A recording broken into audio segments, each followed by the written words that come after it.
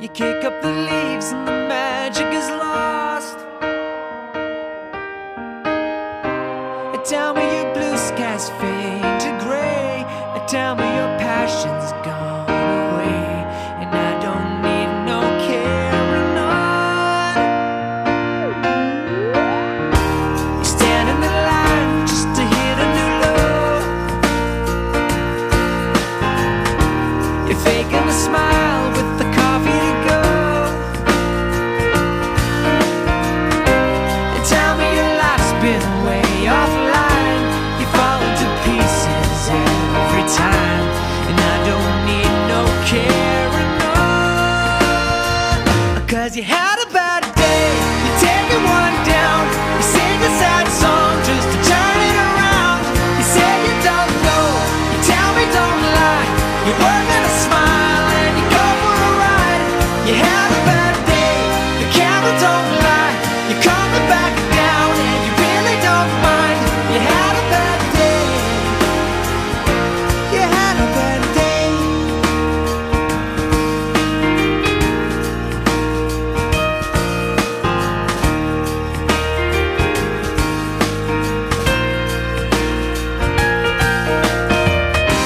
Well, you need a blue sky holiday. The point is they laugh at what you say, and I don't need no carrying on. You had a bad day, you take it one down. You sing a sad song just to turn it around. You say you don't know, you tell me don't lie. You work on a smile and you go for a ride. You had a bad day, the camera don't lie. You're coming back down and you really don't mind. You had a bad day.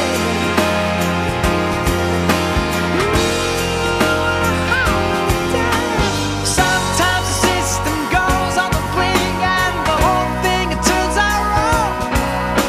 You might not make it back and you know that you could be well, that's wrong, and I'm not wrong.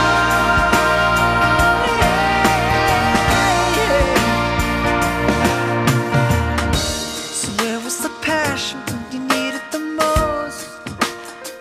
Oh, you and I, you kick up the leaves and the magic is lost. 'Cause you had a bad day, you take it one down. You sing a sad song just to turn it around. You say you don't know, you tell me don't lie. You work on a smile and you go for a ride. You had a bad day, you see what you like, and how does it feel? One more time, you had a bad day. You had a bad day.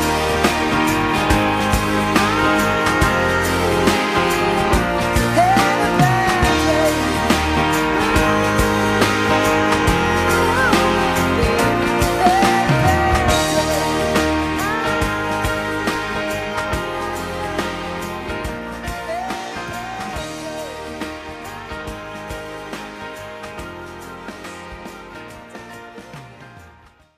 Father, we love you so much. And God, I ask, Lord, that as we just get into the rest of Esther, Father, that you would just enlighten us to what we need to hear, Father.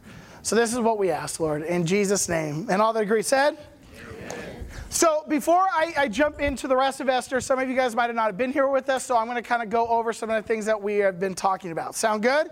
So the first thing is this: the book of Esther does not actually have the word God in it at all. So what we decided to do is we're going to pick Esther so that we can be politically correct for our Christmas services. Sound good?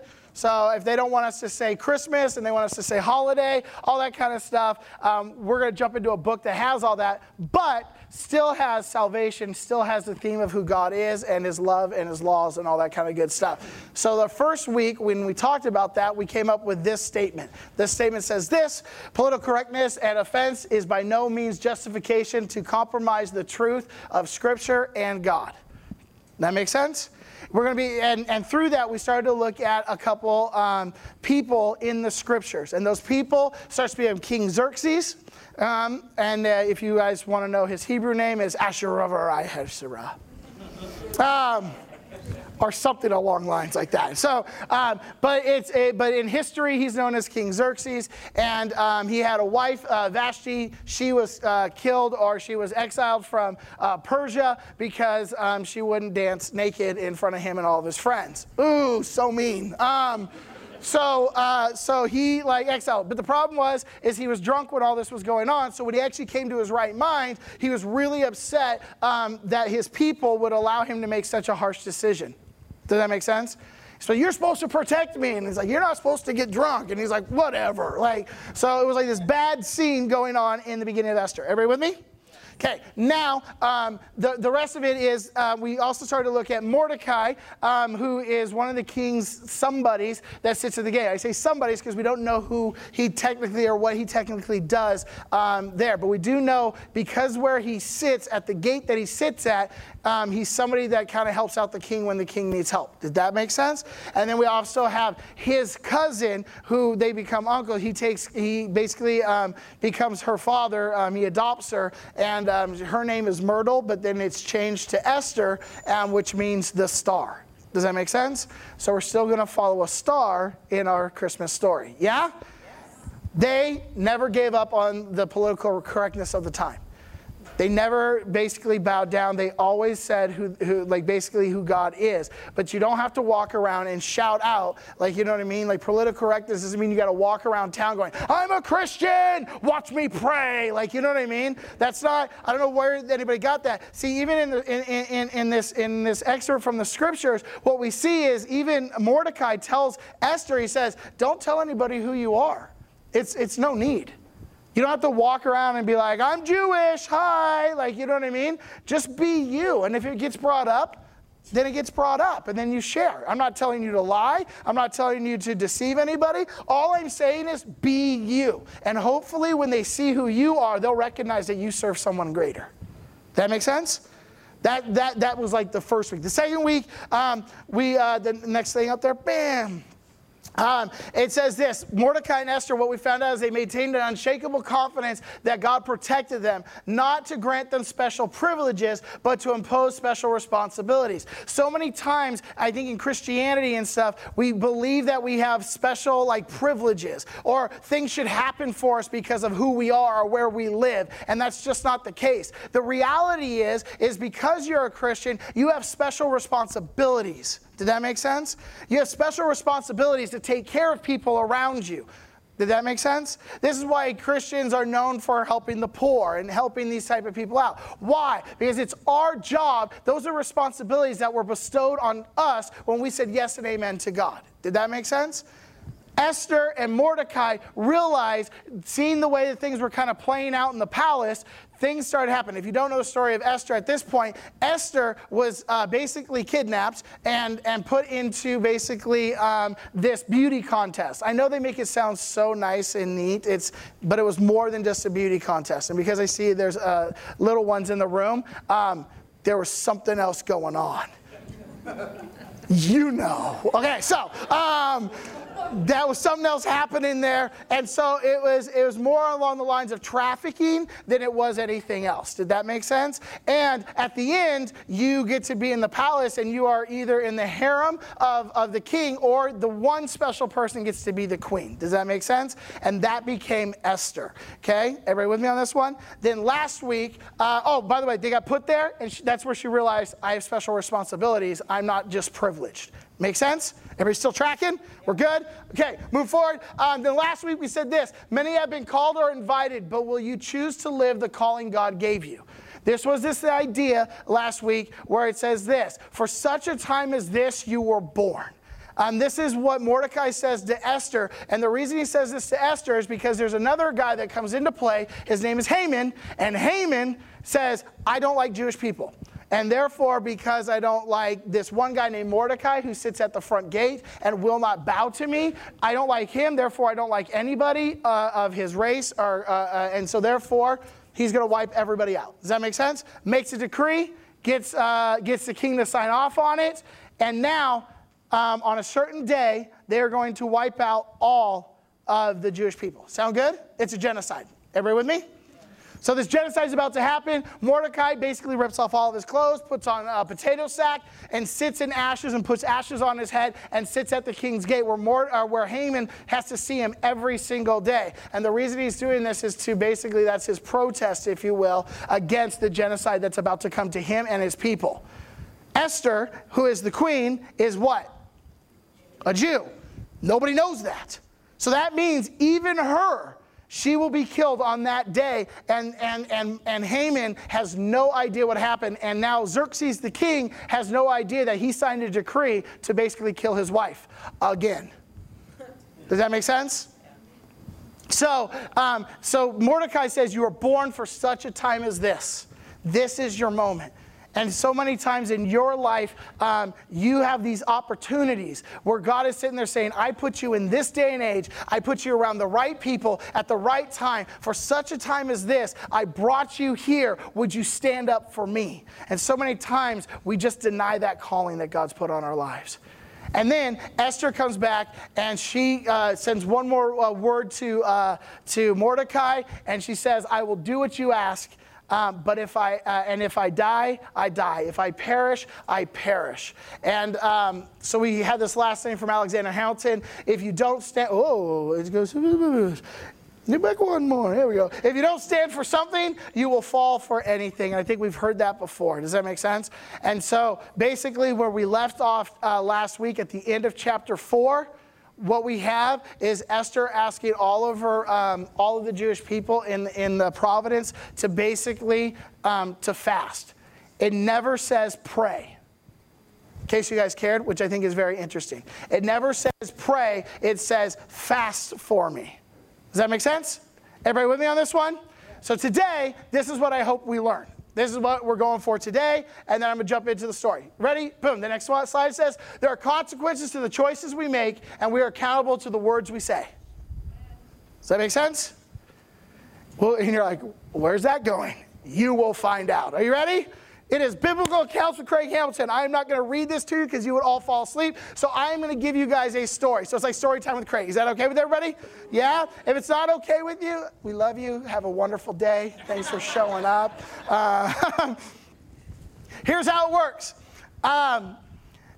Chapter 5 starts off, it says 3 days later. And the reason why it's 3 days later is because she asked to fast for 3 days. And what she's doing, she is working up the courage to go into the courts of the king. If you walk into the courts of the king and you are uninvited, it is an automatic death sentence right then and there. Are you guys with me on this one?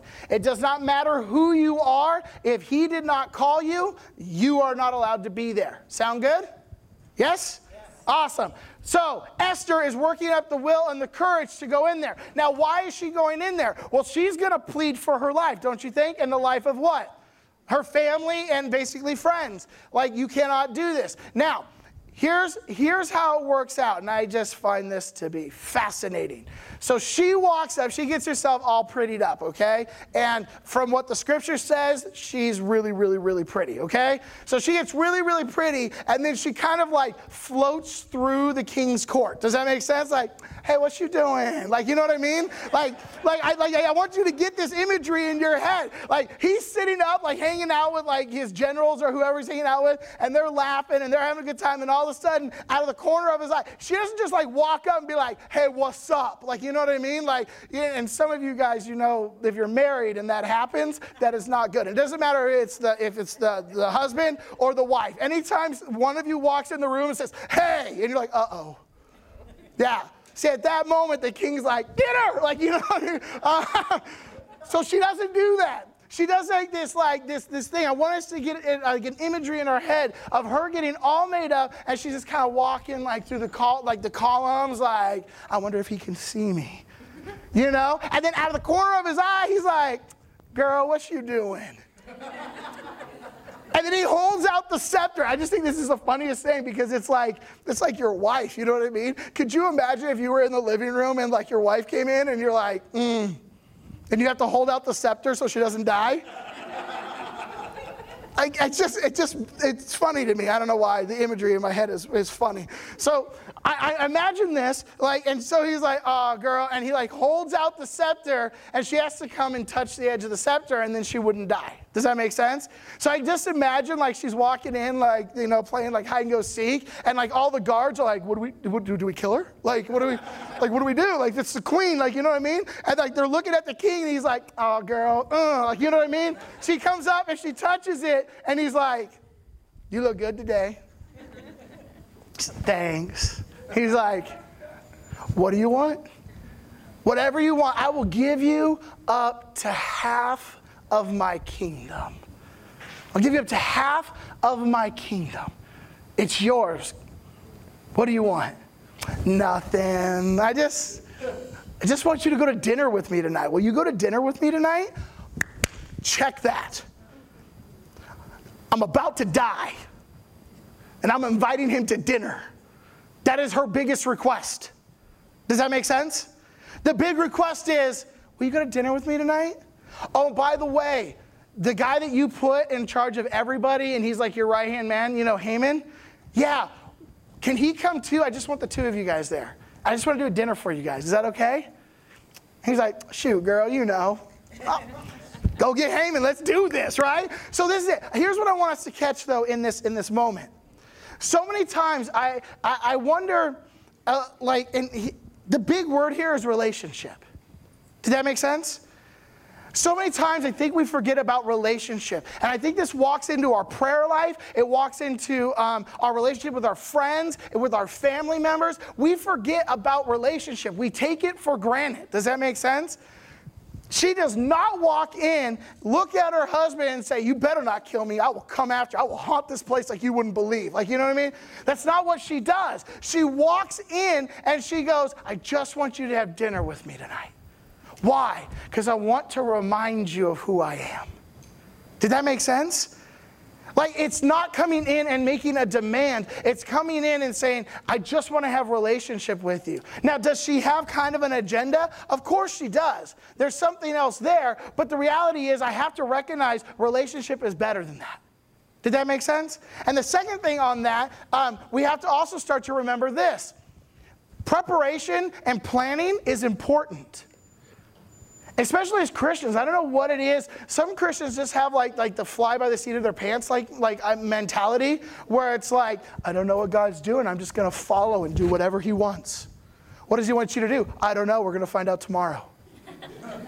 So what are you going to do right now? I'm just going to sit here. Well, that sounds like God. Does that make sense? And I say these things because I just want to be real with you guys. There's never a place in the scriptures where God calls you away from something and doesn't give you a place to go. Does that make sense?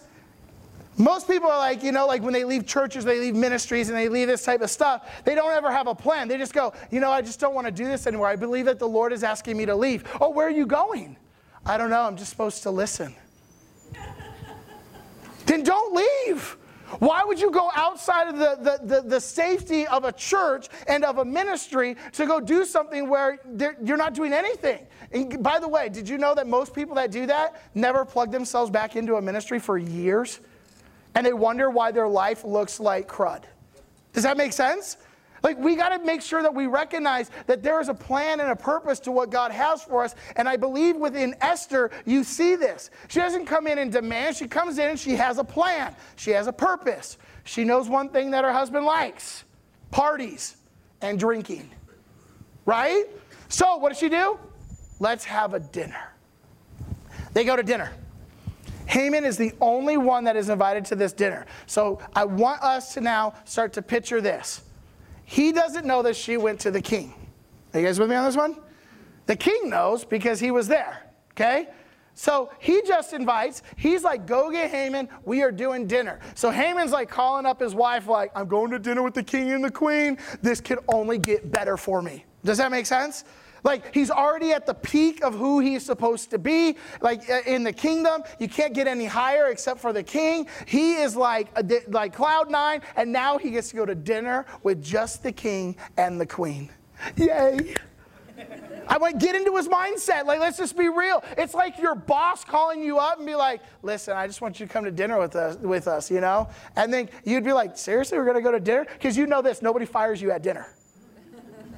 Right? So you know that nobody's going to fire you. You know something, oh, maybe they're going to give me a bonus. Maybe maybe they want me to like be partners in this whole thing. So you're sitting there when you get invited to dinner and it's just them, something good's about to happen. Does that make sense? Everybody with me? So that's what's happening. So Haman walks in and they have this nice dinner and they're sitting there, and it actually literally says that, that Xerxes, the king, was hitting the wine a little too much. And what does he do? He leans over to Esther. He's like, come on, girl, just tell me what you want. Like, why did you do this? Like, I already love you. What's up? And she's like, well, if you really want to know, will you just have another dinner with me tomorrow? And can Haman come again? Because this is just so much fun. Dude, second time, how many of us have the patience to sit back and just say, now's my chance? No, it wasn't her chance. You want to know why? And I believe that, and full on this is a Craig Hamilton theology opinion. Does that make sense? I believe she wanted to ask him that night. I believe that she realized that she couldn't because of the state that he was in. Does that make sense? Because I believe that she was going to do it. I don't think she was planning a second dinner. But when he got tossed, it was like, I can't ask him now. This isn't going to work now. So I'm going to hold off, and I'm going to invite you to another dinner when you're basically in your right mind. But do you notice how she doesn't say any of that? All she looks at him and says, just do me a favor. Can you come to dinner with me one more time tomorrow? And Haman's like, and I'm invited? This is awesome. Like, you know what I mean? Like, in his mind, he's like, this is great. And so he's on cloud 9. Everybody goes to bed, but Haman has to go home. So he gets on his little horse, or it was probably not little, it's big horse, like, you know what I mean? He gets on his horse and he starts riding outside. And in order to go home, everybody has to leave the king's gate. Does that make sense? Now, who's at the king's gate? Mordecai. Now, Mordecai is still in sackcloth and ash, and he will not stand or sit or rise. He will not even acknowledge Haman because of the treacherous things that Haman has done against his people. Does that make sense? So he's like Haman's cloud 9. He's riding his horse home, you know what I mean? He's like, yeah, and he walks out the gate and he looks over to his left. I'm just assuming the left. So he looks over and he's like, and he sees Mordecai and they lock eyes. This is where I get like, you know when you're like super happy and you're like, dude, nothing's going to bring me down, and then you're driving home and somebody cuts you off? Instant rage. For what reason, I don't know. It's not like they cut you off. You're like, nope, you ain't going to bring me down. And then another person does it. You're like, that's it. Life is bad. Like, you know what I mean? Like, you know what I'm saying here? Like, this is it. He's like riding his horse home. He looks over to the left and he's just like, everything that was shiny and gold is now just, ugh. Thanks, Mordecai. I really don't like you. So, in order to make Haman feel better about himself, instead of going straight home, he rounds up all of his men, all of his friends, and then he goes home to his wife, Zeresh, which we should bring that name back because awesome, right? Zeresh, that's a power name for the ladies. I just think, Zeresh. You can't, let's just think about it. Anyways, think of all these things. Zeresh is a good name. Anyways, so Zeresh is there. He gets home and he goes, you know what I want to do with you guys? This is Haman. I was having a really good day today. I'm going to let you all know. The king and the queen invited me just to a dinner by myself. They love me. Like God, not God, but things are so good for me right now. Like, look at all the stuff that I have. Look how rich I am. And who hangs out with a guy like that? Like, you know what I mean? I've known people like that, and then they just kind of like, I don't want to go to your house in the middle of the night. This is not cool. Just to hear how cool you are. And you don't share. Like, you know what I mean? Like maybe if he shared, maybe that's why. Maybe he's a good sharer. I don't know. Like, you know what I mean? And so anyways, he's like sharing all of this stuff. And then he gets to the point, he goes, and then all this stuff happened. He goes, and then I walked out. And there was Mordecai. I hate that guy. And so his friends, because friends always give the best advice. By the way, in the scripture, there's never good advice given by a friend. I don't think anywhere. Maybe one place, but I don't know if that's good advice. So they looked at him and they said, well, if you don't like this guy so much at all, like if you don't like him and you have that much hatred for him, why don't we go outside, stop talking about you, and build, that's Craig's version, sorry. and build a gallows 75 feet high. That's 7.5 stories tall. That's a big pole. Now, a gallows is not what you're thinking. It's not one of those things where you're like, oh, it's like a rope that comes down and you hang somebody from it, like the gallows, like, you know what I mean? Not at this time period. In this time period, a gallows was just a really sharp toothpick, and they would just drop you on it. Yeah, there you go. See, that's the reaction they wanted. Don't mess with us, or we'll drop you on one of these. Does that make sense? And this one, they're like, let's make it 75 feet high, so when you put Mordecai on it, the whole realm will see what's about to happen. This is a great idea. And Haman is like, I love this. I love this. Now, instead of sleeping, let's go build one of these bad boys. Now, I don't know where he gets all the equipment at in that night to go and do that, but he is like building away on this 75-foot gallows, and then his friends tell him, here's what we want you to do. I want you to go to work early tomorrow morning. Go to work early tomorrow morning. Be the first person that the king has to see. And when this king sees you, tell him that Mordecai is this horrible person and that you need to put him on a gallows. And that you've already made one and it's ready to go. And so Haman is like, I can't get better than this. This is awesome. I'm going to get rid of my enemy. My friends love me. And tomorrow night, I still get to eat with the queen and the king. Amen. Yeah, right? That's the end of chapter 5. Chapter 6 starts up. And this is, like, if you're wondering why we called this series The Wonder, it's because you have to look at the coincidences that are in these type of situations. You can't get better than this. See, while Haman is at home hanging out with his buddies and building a big old 75-foot gallows, the king is having nightmares. He's tossing and turning in his bed. He can't get to sleep. So he wakes up and he calls in his royal eunuchs and he says, I need a bedtime story. It's the best way I can put it. Now, what he's really asking for is, when this happens, they usually bring in what they call the Book of the Chronicles, which is basically things that take place every day in the kingdom, or things that are huge, of huge significance in the kingdom. And so he's like, I need a bedtime story. I need something to make me feel good, so therefore I can go back to sleep. And so it's really late at night or early morning, however you want to see it. And what happens is they start reading. And they start reading about this man named Mordecai. Now, if you guys don't remember the very beginning of the entire book, see, Mordecai actually saves the king because there were 2 royal eunuchs that were going to assassinate him. He heard the plot where he was sitting. He went and he told Esther. Esther told the king. The king takes those guys, finds out the plot was real, kills those guys, and guess what? In chapter 1, we realize, or chapter 2, excuse me, we realize he gets no props for this. It was like, pat on the back. You're good. Thank you. Right? That was it. And I mentioned back then, sometimes we think we deserve more than what we really deserve. Does that make sense? And we get angry and get frustrated, and the rest of our life becomes anger and bitter. We have anger and bitterness in our hearts. Why? Because we think we deserve something that we actually really didn't deserve. But I knew the rest of the story, because here's the rest of the story. So he didn't get anything. The king is getting his bedtime story, talking about this guy named Mordecai that sits at the king's gate. He saved him from these things. And the king looked at him and he goes, what did we ever do for this man? It's not recorded. And the eunuchs looked at him and they said, we did nothing for him.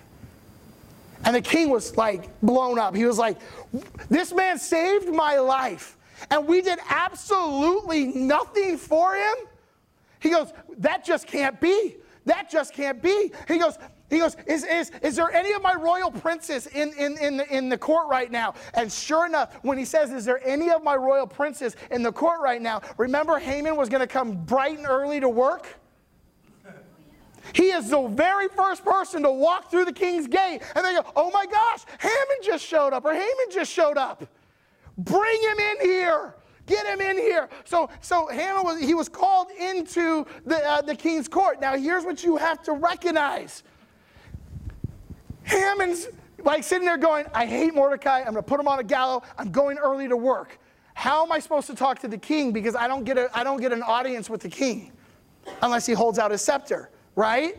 So how am I going to talk to the king? He walks through the king's gate. Haman, the king wants to see you. You can't get better than that. Like, you know what I mean? Like, everything's ready. She's like, seriously? Seriously, I want you to go see the king. He's like, this is so easy. My life is amazing. Like, right? So he comes in, and I have to read this to you because I can't make this stuff up, okay? So I want to read this to you. This is from chapter 6, and this is what it says. It says this: when Haman entered, the king said, "What would be appropriate for the man the king highly wants to honor?" Think about it. He's walking in. He called me into the court, and his first question to me: what should I do with somebody that I want to honor and to show my gratitude for? Right? Haman thought to himself, he must be talking about honoring me. Who else? Right? So he answered the king. This is what he would do for himself. Are you guys with me on this one? Humanism is great. Okay, for the man the king delights to honor, do this. Bring a royal robe that the king has worn and a horse that the king has ridden with a royal crown on its head. Then give the robe and the horse to one of the king's most noble princes. Have him robe the man whom the king especially wants to honor. Have the prince lead him on horseback through the entire city square, proclaiming before him, "This is just what is done for the man whom the king especially wants to honor." "Go and do it," the king said to Haman, "and don't waste another minute. Take the robe, the horse, and do what you have proposed to Mordecai, the Jew who sits at the king's gates. Don't leave a single detail out of your plan." So you had a bad day. I want you, because I believe we've all been there before, I want you to have the feelings of just absolutely being crushed by something. Your emotions, your feelings, everything, just absolutely crushed. Because now I can't even ask the king to do what I was called, why I came here to do. I can't even do that, because if I did, it would be the absolute opposite. "Hi, I want to kill Mordecai." And the king's like, "I want to put him on a horse." Like, does that make sense? Like, I want us to get into that mindset of Haman completely just feeling just crushed. And now here's the next thing, and here's the next part. I'll just wrap up the rest of this part. It says, so Haman took the robe and the horse, and he robed Mordecai and led him through the city square, proclaiming before him, "This is what is done for the man whom the king especially wants to honor." Then Mordecai returned to the king's gate, but next slide, Haman fled to his house, thoroughly mortified, hiding his face. I want us, you can go to the next slide, by the way. This is a painting from the Renaissance of Haman and Mordecai. And I was sitting here, and I got this thing. I just imagine Mordecai, because you got to get the scene. Mordecai is still in sackcloth, and he's sitting in ash. And all of a sudden, his enemy, the one he can't stand, comes up to him and says, "Mordecai, get up. I want to honor you." And in his sackcloth, he throws a robe around him and puts him up on a horse, the king's horse, and starts proclaiming to everybody, "This is what happens when the king wants to honor you." I have a question. There is no possible way Mordecai is happy. Does it not feel like a mockery? His people are still going to get annihilated. Does this make sense? And then I started thinking about Haman. There is no way he can be happy. But he has everything. He's got wealth. He's got position. He's got everything that in the world that you could ask for, and yet one person controls his life, and he cannot be happy because of one person. Does this make sense? You take away that one person and everything's beautiful, everything's fine, everything's dandy. But one person controls his life? So then the dichotomy of this picture right here, two men in royalty, none of them happy, right? So this is what my thought process was when next slide says, even in their triumph positions, neither of them can obtain happiness. And I thought, isn't this life? Isn't this our life? If you start to think about your life, we have these moments where it's like, everything's good, everything's grand. Why am I not happy? I have a wife, I have some kids. They're healthy, they're alive. Why am I not happy? I may be divorced, but I'm still living. I have a job and my kids still love me or whatever. Why am I not happy? Or, hey, it just seems like things are out of control. I can't pay my house payment. I can't pay my car payments. You know what I mean? And things just seem really bad, but my kids are happy. My wife is happy. Why can't I be happy? Does that make sense? It doesn't matter where you're at. You could be like Haman and be super rich and be like, nothing's wrong. Why can't I be happy? Or you could be like Mordecai, where everything's falling apart and your whole race is going to die, basically. And you're like, and I'm in royalty right now. Why can't I be happy? Why can't I enjoy my moment? Did that make sense? And I just started thinking about this. And I started thinking about just us in life. How do we get through that? Because this is life. Listen, people are born, people die. Accidents happen. Health is horrible sometimes, and sometimes health is amazing. But what are we supposed to do? How are we supposed to find basically joy in this, or in this case, happiness for our lives? And so we actually had this conversation this week with some of our staff people, and just asking the question, how do we do that?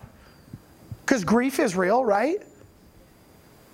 So how do we do that? And so we kind of came up with this thought process. This was the next thought process. Would it be possible to obtain happiness if we embraced our brokenness, acknowledged the pain, hurt, joy, and love in our lives, and become honest with ourselves and to those that cared about us? What would it look like? What kind of culture would that be where we look at each other and we say, look, I get it, I'm not happy. But you don't have to walk around asking the same person 1,000 times, hey, what's wrong? What's wrong? What's wrong? And if you've ever been in that position, you just want to punch the third person, right? First person, then it's okay. Second person, okay, it's okay. Third person, I'm done, right? Are you okay? Are you okay? What's wrong? It's okay that I don't look happy. It's okay that I don't look joyful. But you know what? I'm going to embrace some of that brokenness. I'm going to embrace some of that hurt. And I'm just going to be real with you. Things are not okay in my life. Does that make sense?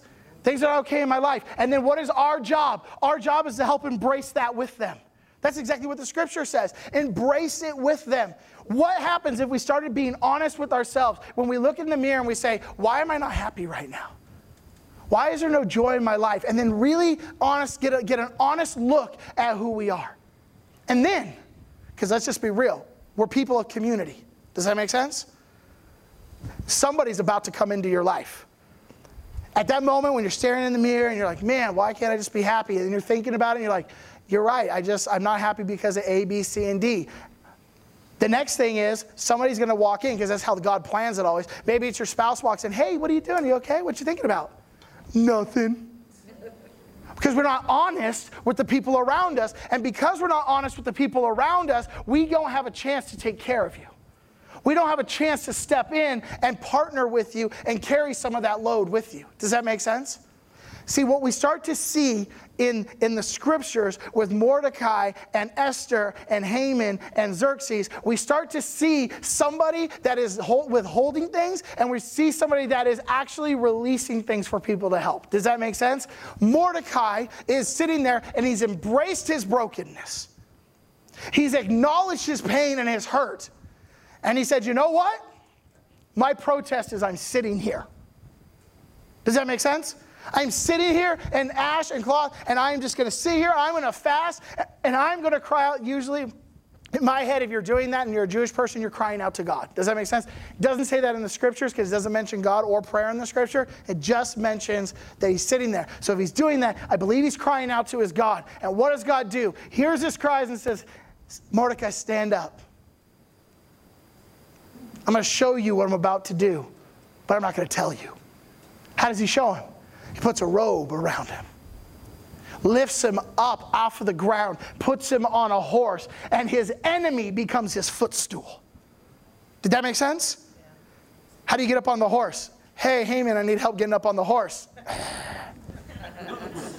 Do you know what I'm saying? That's a footstool. I'm about to do this. So here's the thing. I don't know if Mordecai's happy or not. It doesn't say in the scriptures. But I do believe if you are recognizing, you start to see the world through God's eyes, he's sitting here saying, I see that you're working, God. I see that you're doing something. And my cries are being heard. And not only that, but it's not just with Mordecai. Who's doing all this? The entire province, the entire kingdom of Jewish people are sitting down in ash and wearing sackcloth. And together they are crying out to God. And they have an ally in the palace already. Does that make sense? Yeah. I tell you this because this verse came up to my heart and mind. Move on to the next, the thing. Woo. Though the fig tree should not blossom, nor the fruit be on the vines, the produce of the olive fail, and the fields yield no food. The flock be cut off from the fold, and there be no herd in the stalls. This is like the worst farming experience ever. Does that make sense? I got nothing, everything. Food gone, vines gone, flocks gone, everything's gone. Yet I will rejoice in the Lord. I will take joy in the God of my salvation. God, the Lord is my strength. He makes my feet like a deer, like the deer, and he makes me tread on high places. Why is that not the way that we think? Did that make sense? Not sitting down and just saying, life is horrible, I'm done. But to sit back and say, even though life's horrible, I will still sing to my God. I will still praise his name. I'm still going to do it. Why? Because one day he's going to show up. And when he shows up, I'm not going to miss it. I'm going to be ready. And he's going to place me in high places. And I will not back down from that. And I will have a faith in that till the day I die. Because in the day that I die, he will then take me on higher places. And he will seat me with him. Did that make sense? Death is not a punishment. Does that make sense? Death is basically a promotion. And we just don't realize that at all. Why? Because we're so busy being Haman and thinking about ourselves.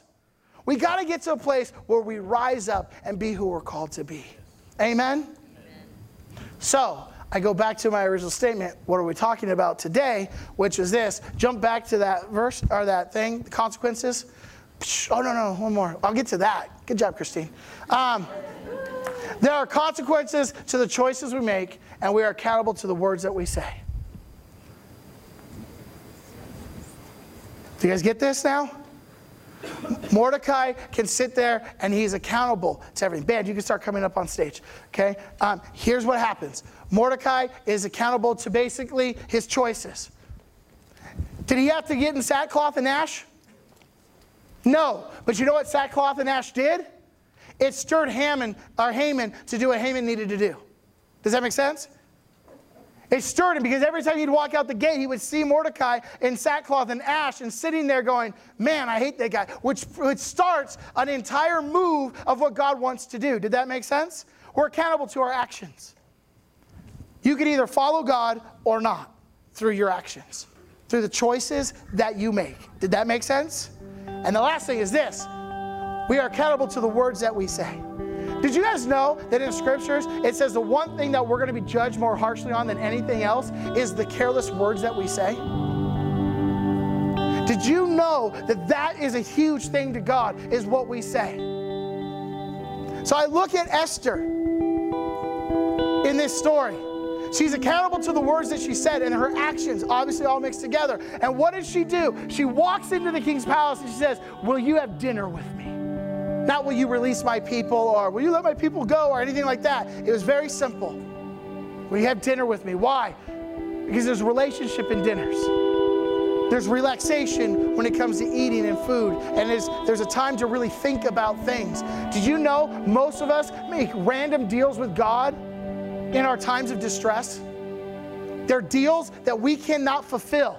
But guess what? Did you know when you say a promise to God or you make a plea to God, He expects you to fulfill it? Did that make sense? So in your distress, make sure you recognize what you're saying to the Lord.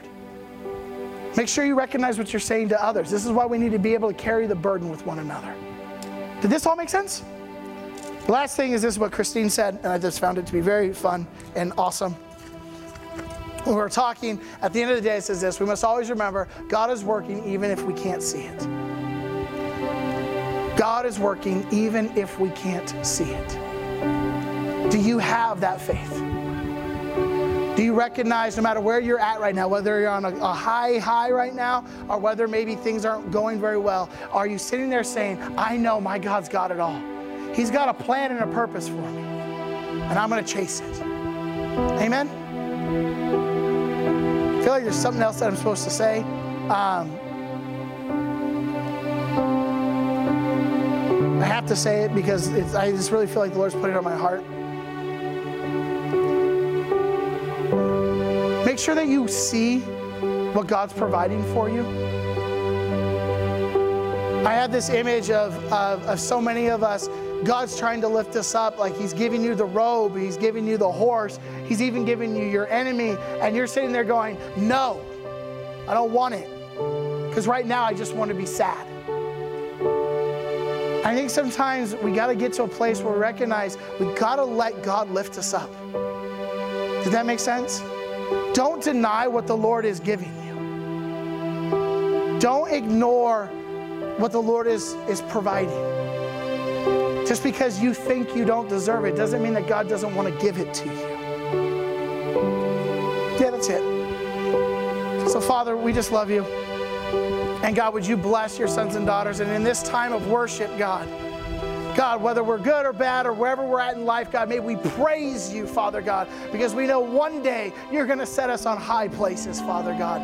We thank you for the story, or the account of Esther and Mordecai. We thank you for the lessons that we're learning through this book, Father God. And so, God, we will stay firm with who you are. We will stay firm and believe that you are at work right now in us and through us. And God, we will recognize what you're trying to give to us, and we will move when it is time to move. So, Father, we love you, we praise you, and we thank you. Would you bless our time of worship?